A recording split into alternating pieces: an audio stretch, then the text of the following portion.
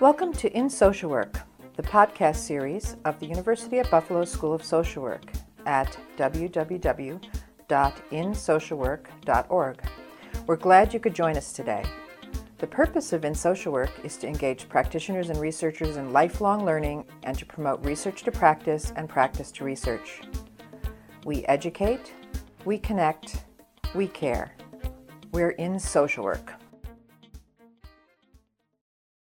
Hi from Buffalo. It's getting cold here, but one of our many respites is the Buffalo and Erie County Botanical Gardens in South Buffalo. Completed in 1899, the conservatory's tri-domed glass, wood, and steel building is one of only two tri-dome designs in the country, the other being the New York Botanical Garden. Inside the 67-foot dome, regardless of the weather, you'll find palm and tropical fruit trees, an Asian rainforest, assorted cacti, tropical plants, exotic orchids, and an international peace garden, to name but a few. Check it out. I'm Peter Sabota. Can compassion and concern for the client sit side by side with aspects of social control? In part one of a two-part podcast, our guest, Dr. Robert Gallagher, discusses his teaching, practice, and scholarly experience with drug courts and their outcomes. While inherently coercive, drug courts put addiction as primary. They promote internal versus external motivation to change, utilize concrete incentives for compliance, and utilize a high-touch approach with their participants. Following an overview of our drug courts and how they work, Dr. Gallagher begins a discussion of racial disparities and outcomes that he will elaborate on in part two of this podcast. Dr. Robert Gallagher is an associate professor at Indiana University School of Social Work. He was interviewed in July of 2019 by the stupendously wonderful Caitlin Rudin, a JD MSW student here at the UB School of Social Work and treasured alum of the In Social Work podcast production team.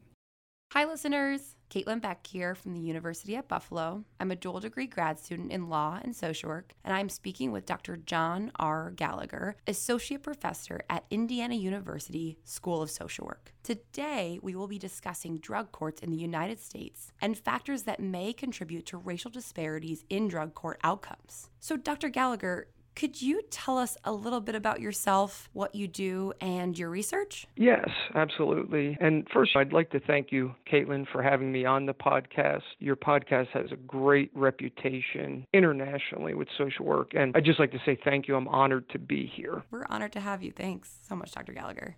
I am associate professor at the Indiana University School of Social Work, and I work out of the Indiana University South Bend, the IUSB campus. And here we have a Bachelor's of Social Work and a Master's of Social Work program. Our MSW has a concentration in addiction and mental health counseling. So the majority of the teaching I do is in that area. In addition to my work in academia, I also have been practicing and have been a licensed social worker and licensed clinical addiction counselor for almost 20 years now, and I've been doing that continuously. I currently work at Oak Lawn Psychiatric Center, which is a community mental health center in South Bend, Indiana, and Basher Children's Home, which is a residential home for young men and young women who have been impacted by child abuse, neglect. Some have addictions or mental illnesses, and I do counseling with them as well. My main research is related to drug courts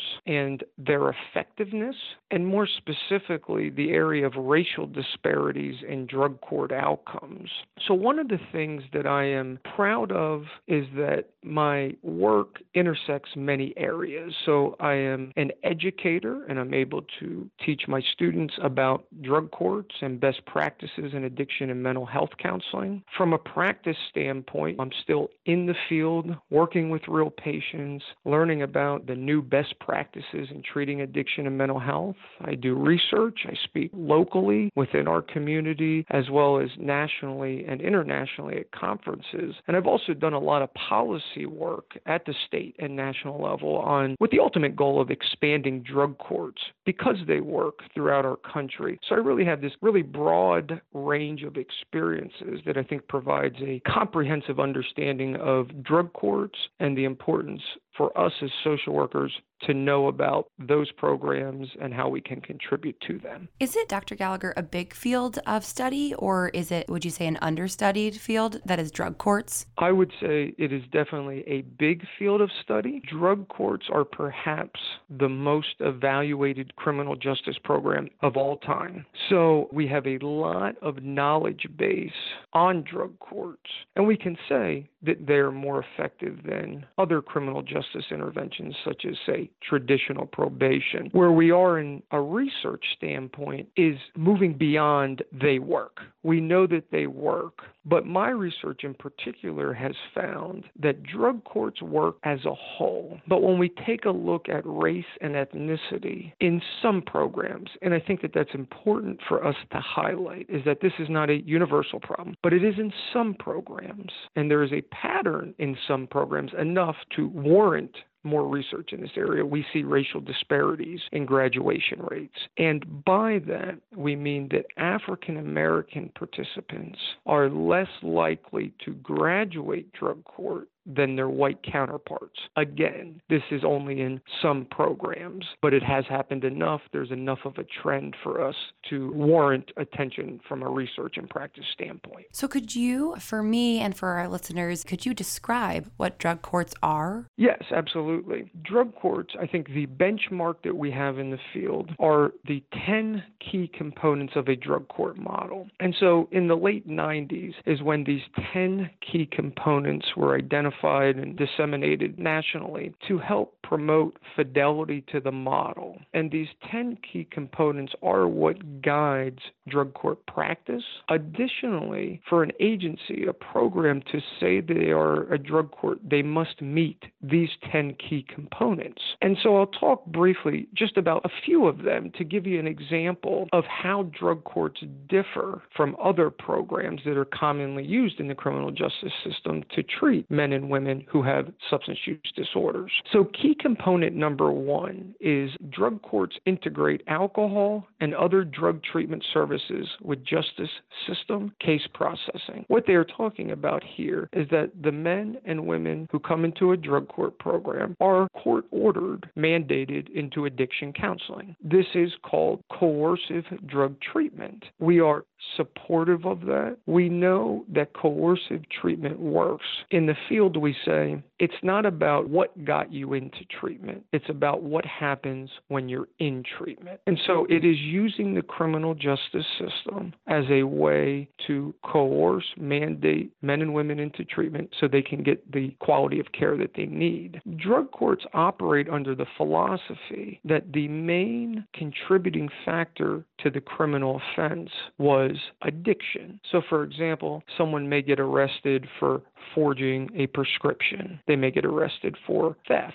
They're stealing things to support their drug use. Or, most obviously, they get arrested for felony possession of drugs. Drug courts believe that if we treat that main issue, addiction, we will then increase the likelihood of them completing the program successfully and then staying out of the system. Another key component, and this is key component 5, is that abstinence is monitored by frequent alcohol and other drug testing. The drug court model relies heavily on random, frequent, and continuous drug testing. My research has shown that this is effective, and this is per qualitative studies, men and women I've interviewed, on 2 levels. Number one, it's a deterrent to use drugs. So if I know that I'm getting drug tested, I may choose not to use drugs. But it's also beneficial on a cognitive standpoint. Some of the work that I have done, individual interviews, for example, with men and women who are participating in drug court, they've shared this really wonderful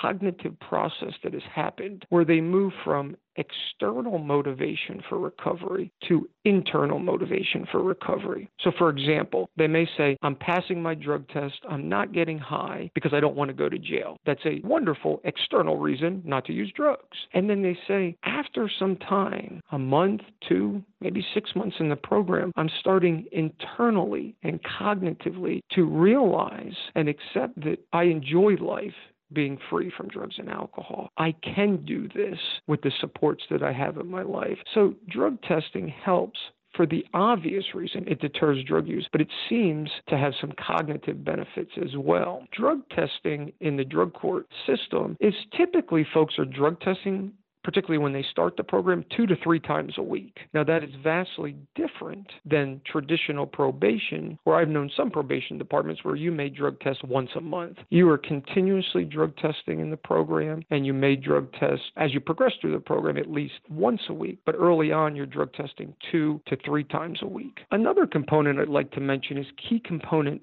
6. And this is related to a coordinated strategy governs drug courts' responses to participants' compliance. What they are talking about is drug courts providing sanctions for non-compliant behaviors, but also incentives for compliant behaviors. So the criminal justice system is historically known as a punitive system. The drug court model wants to move away from that. They will provide sanctions if someone uses drugs, misses treatment, misses courts, they are non-compliant with what they agreed, there will be a sanction. But the sanction is different than a punishment. The sanction is designed to help promote rehabilitation, help further promote motivation for change, where a punishment may include just simply incarceration. So if someone has used drugs and maybe they're back to using opioids, they're using it at a high level where their risk for overdose and death has increased, the drug court may say, we are going to temporarily incarcerate you because we don't want you to die. And while you're incarcerated, we will find you a detox program or an inpatient treatment program to refer you to after jail so you can get the treatment that you need. So even the sanctions are meant to be provided in a therapeutic way. The incentives are very powerful. I've worked in drug courts throughout my career, and just to witness them is very powerful. And the incentives can be something concrete, such as a judge saying to a participant, I think you are doing very well. Here's a $5 gift card to McDonald's or Starbucks. So some type of monetary or concrete gift. I just did an evaluation earlier this year of the Monroe County, Indiana Drug Court. And in meeting with the men and women in that study, they did open-ended questions related to these key components. So I asked them in this open-ended questionnaire, tell me about the incentives. Is it working? What are some of the most helpful incentives? Surprisingly, the most helpful incentive that they reported was praise from the judge. They shared that the judge saying, I am proud of you, you are doing well, was even more important, more influential, more positive than something concrete they could have received. And I think that's an amazing finding that is really aligned with our values on the importance of human relationships. One person being kind and supportive to the next. That value seems to be evident in drug courts. And then the last key component that I want to mention, again, there are 10, I'm just highlighting a few here, is key component 7. And it says ongoing judicial interaction with each drug court participant is essential. And what that means is you frequently meet with the judge.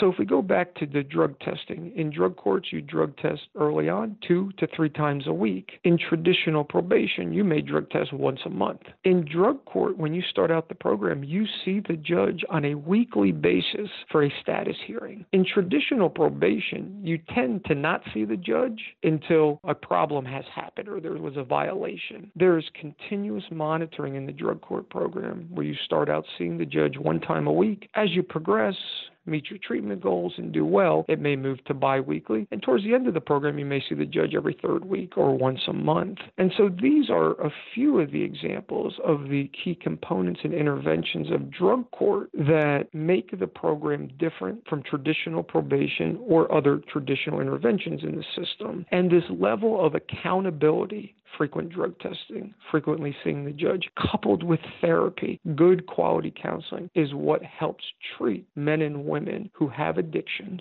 And that successful treatment and recovery in their lives is what helps them complete the program and then stay out of the system. This model has been so successful that the first drug court began in 1989 in Dade County, Miami, Florida. Since then, it is estimated that there are over 3,000 drug courts. They are in all states in the U.S. and they're in U.S. territories as well. This model of rehabilitation in the criminal justice system has gained international attention, and we now have drug courts in Canada, Jamaica, Sweden, Australia, Ireland, to name a few. I have attended one before, and I was thinking when you were talking about the incentives that were given to individuals in drug court, it's a little different, but the judge in the drug court that I had sat in on, he had the individuals sit in the jury box because he felt like that was a place of empowerment, a place to make them think that they were in control of their lives. And so it seems like the ethos is just so different in drug courts. Absolutely, and I think the goal of that is promoting empowerment and self-accountability in regards to this process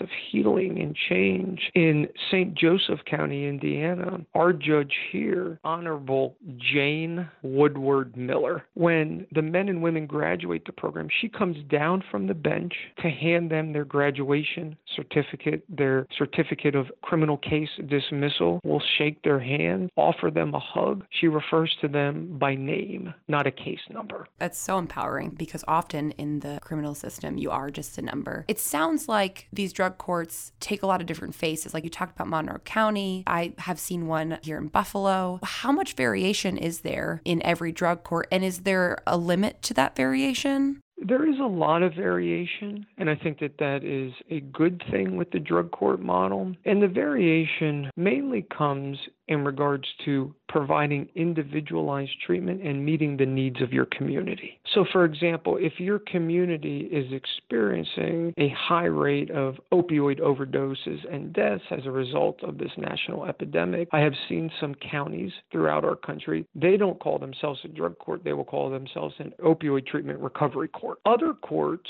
have experienced maybe increases of methamphetamine addiction into their community, and so they may tailor their treatment needs towards that substance use disorder. So there is a lot of variation, which I think is a good thing, so communities have freedom to meet the needs of their community. The variation, I think, is also promising in the sense of judges are the leaders of these programs. Now, we work under what they call a multi-judicial team, which consists of the judge, defense attorneys, prosecuting attorneys, members of the recovering community, social workers, therapists, and other counselors. There is a team, but the drug court judge is the leader. And the leader of the court attends training, him or herself. They have a national conference every year. They have specialized training for judges so they can learn about best practices in addiction, recovery, and best practices in drug courts. But there's also this very key human element of this program that is guided by core social work values of kindness, compassion, and empathy. And so there's a lot of flexibility for judges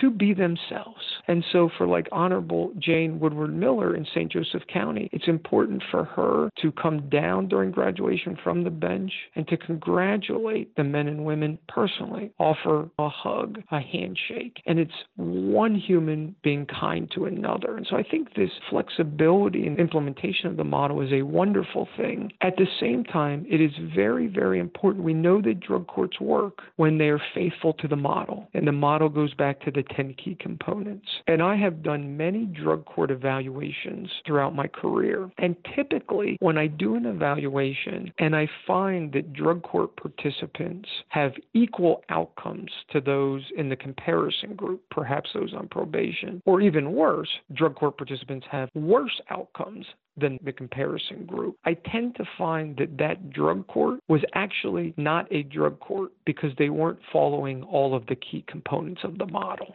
So the flexibility of the model is wonderful because programs can meet the individualized needs of their community. The judge, who is the leader of the model, although works collaboratively with others, has the freedom to be him or herself. They are still a justice professional, but they're learning that they can be a justice professional really through a social work lens. The flip side of it, it's very, very important on a policy standpoint that each state have laws that regulate these programs. So in Indiana, for example, we have law that if you want to call yourself a problem-solving court, or an example would be a drug court, you must follow the 10 key components, and there is a regulation that you must follow in order to become certified in the state. So there's a large kind of policy advocacy efforts that I think we need to continue working on as social workers. And that's left up to the states to make those regulations? Yes. I mean, it's largely up to the states. Now, sometimes states may get federal grants from the Substance Abuse and Mental Health Services Administration, SAMHSA, for example. They have a lot of wonderful grants to help enhance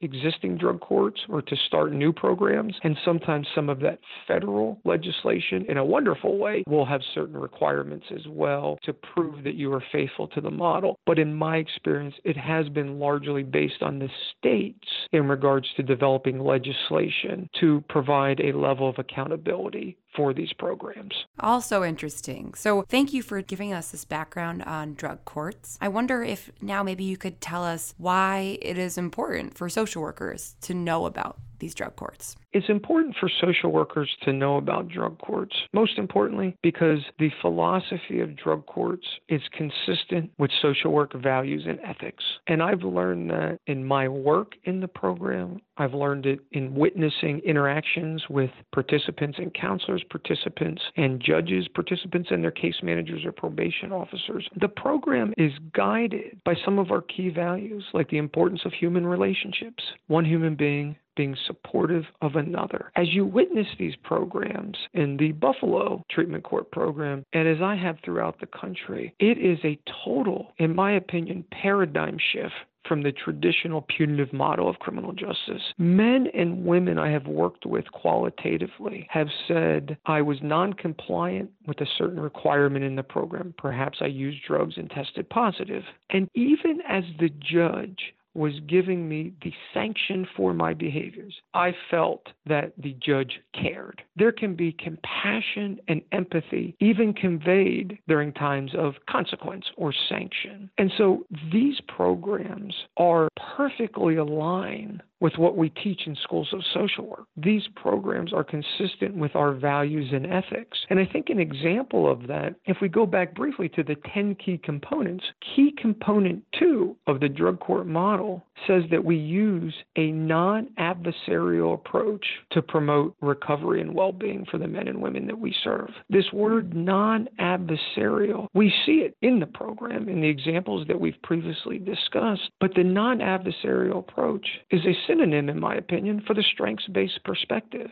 Drug courts are designed to catch you doing something right, where the traditional punitive model of criminal justice, particularly in treating addiction, is designed to catch you doing something wrong. So early on in my social work career, when I had the opportunity to work in a drug court in Berks County, Pennsylvania, probably a decade and a half ago, my training in my master's program, as I worked into the drug court and the criminal justice system, it was just a perfect fit for me. It was a perfect fit for my education. It's a perfect fit, in my opinion, for social workers. How do drug courts pull in social workers? So I know that you've listed how you've been pulled in, but what are more examples of if there's someone who's interested in pursuing this line of work, how would they go about pursuing it? So I think a key way that we can get more social workers into this program is schools of social work collaborating with the drug courts in their community. And that collaboration can come in the way of someone like myself, a researcher, an academic, a professor, working with a drug court to evaluate their program. But in schools of social work, having students do their practicum or internships in drug courts to get them exposure of this program. And so I really feel that schools of social work can be a very important agent in making this connection to get our students and more social workers within these programs. And we've had success here in our area since 2012 when I moved to South Bend, Indiana. I've been the researcher for the St. Joseph County Drug Court. As a result of that connection, I'm able then to get students to do practicums there. In a practice setting, I have worked with several students on doing research practicums where they're evaluating the program. And so it really adds to this interdisciplinary collaboration and best treating addiction and also protecting the public, because it is a criminal justice program. So we are balancing treatment and rehabilitation with public safety. So I really see schools of social work being a key agent in increasing our representation in these important programs. That's great advice. Thank you. So what is the current scientific knowledge base? And you did talk about this a little bit earlier, but if we could go more into it on drug courts, and what research questions have you addressed? So, as I shared earlier, drug courts are perhaps the most evaluated criminal justice program of all time. We know that drug courts work. And when we use the word work, what we mean is that men and women who go into drug court overall have a lower criminal recidivism rate in the follow-up period as compared to a matched group or a comparison group that is typically doing, again, I think traditional probation seems to be the go-to from a research standpoint. So drug courts work. Those that go through the program have a lower criminal recidivism rate than those that do not. And that is important because drug courts have many goals. The goals could be to increase education, increase employment, to reduce or eliminate illegal drug and alcohol use. But the long-term ultimate goal of drug court is to lower criminal recidivism rates. So drug courts work, and we have a large body of research to support what I'm saying. The majority of research, though, has been quasi-experimental. Now, I think that's expected with the criminal justice system. It's very difficult to randomly assign participants to probation or drug court because they have rights within the criminal justice system and which program they are eligible to do or choose to do. So the majority of research has been quasi-experimental with comparison groups that tend to be matched, and the comparison group is, again, mostly those on traditional probation. There has been a few experimental studies. The ones that I'm mostly aware of are out of Maryland, the Baltimore Drug Treatment Court, and they were able to do some true experimental studies, and the findings were the same, in that drug courts were more effective than the control group. There's also been some recent meta-analyses done on drug courts. They also support this claim that drug courts work. So we have a large body of research that this intervention that was created 30 years ago in Florida is a successful intervention that we do want to continue expanding throughout our country as well as internationally. We know that drug courts work. However, in some programs, there are racial disparities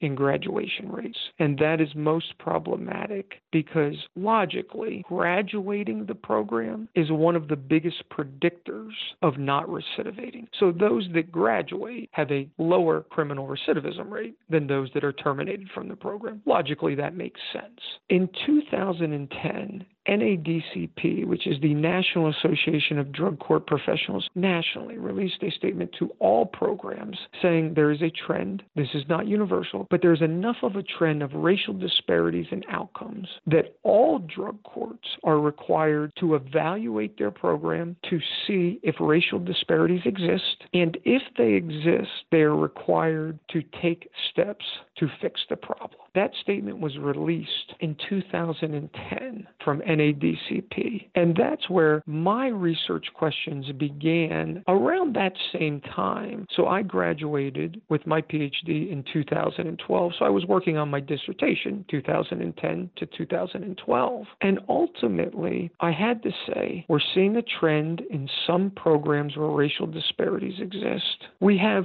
some quantitative understanding of what that may be, but we will never truly know what's contributing to racial disparities in outcomes until we meet with participants and ask them themselves. It's their life. It's their lived experience. They are going to be able to answer the question for us. We can't through statistics.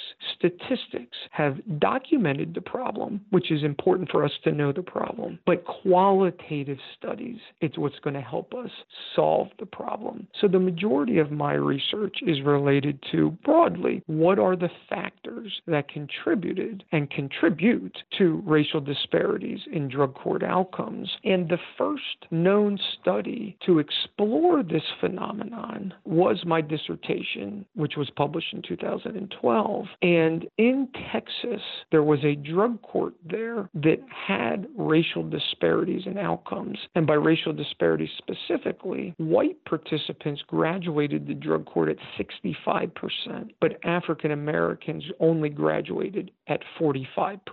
So I had a program that currently had and historically had racial disparities in graduation rates. And so I went into the program, met with African American participants, really again to explore this very broad research question, or what are some of the factors that we think contribute to African Americans graduating at a lower rate than their white counterparts. And I think the key thing for us, and I think this is very, very important, the key thing is that the problem, this phenomenon, does not lie with African Americans. The problem is not with African Americans. The problem is with how drug courts serve African Americans.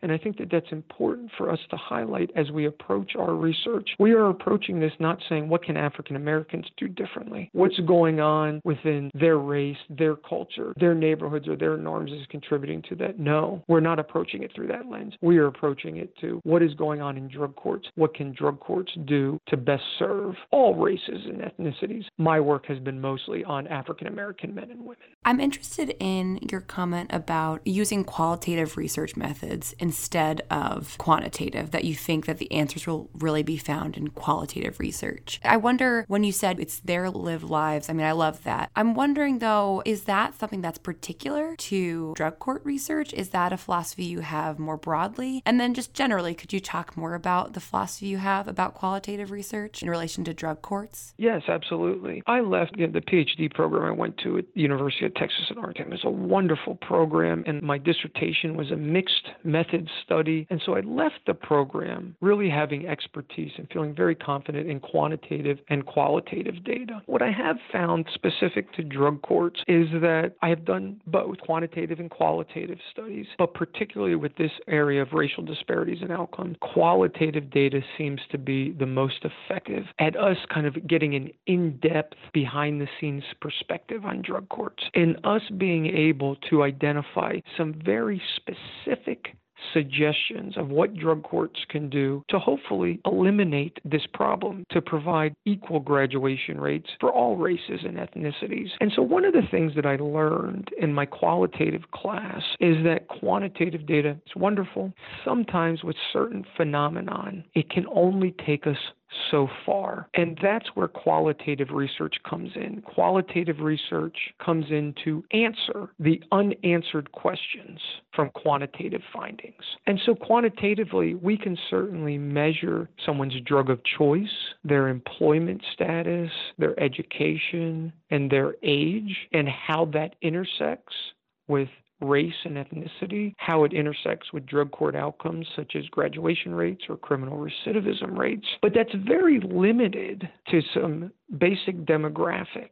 But to truly understand someone's lived experiences, we need to ask them, because their beliefs are the truth. Their beliefs of the judge, of drug court programming, their perceptions of the program, that is the truth to them. Hence, that is how they behave. They operate based on their truth. So I do think, of course, quantitative and qualitative are both very important in continuing to advance the success of drug courts. But qualitative data, in my experience and with my particular research questions, has been extremely helpful, because some of the findings that have come up, we would never be able to even collect or fathom some of the experiences that the men and women have shared with me without sitting down with them for individual interviews or focus groups, for example. Interesting. Thank you. You've been listening to part 1 of Dr. Robert Gallagher discussing drug courts and their outcomes on In Social Work. Look for part 2 of this podcast in January of 2020.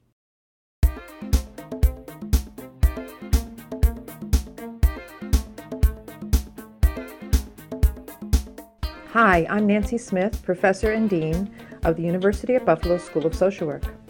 Thanks for listening to our podcast. We look forward to your continued support of the series. For more information about who we are as a school, our history, our online and on-the-ground degree and continuing education programs, we invite you to visit our website at www.socialwork.buffalo.edu. And while you're there, check out our Technology and Social Work Resource Center. You'll find it under the Community Resources menu.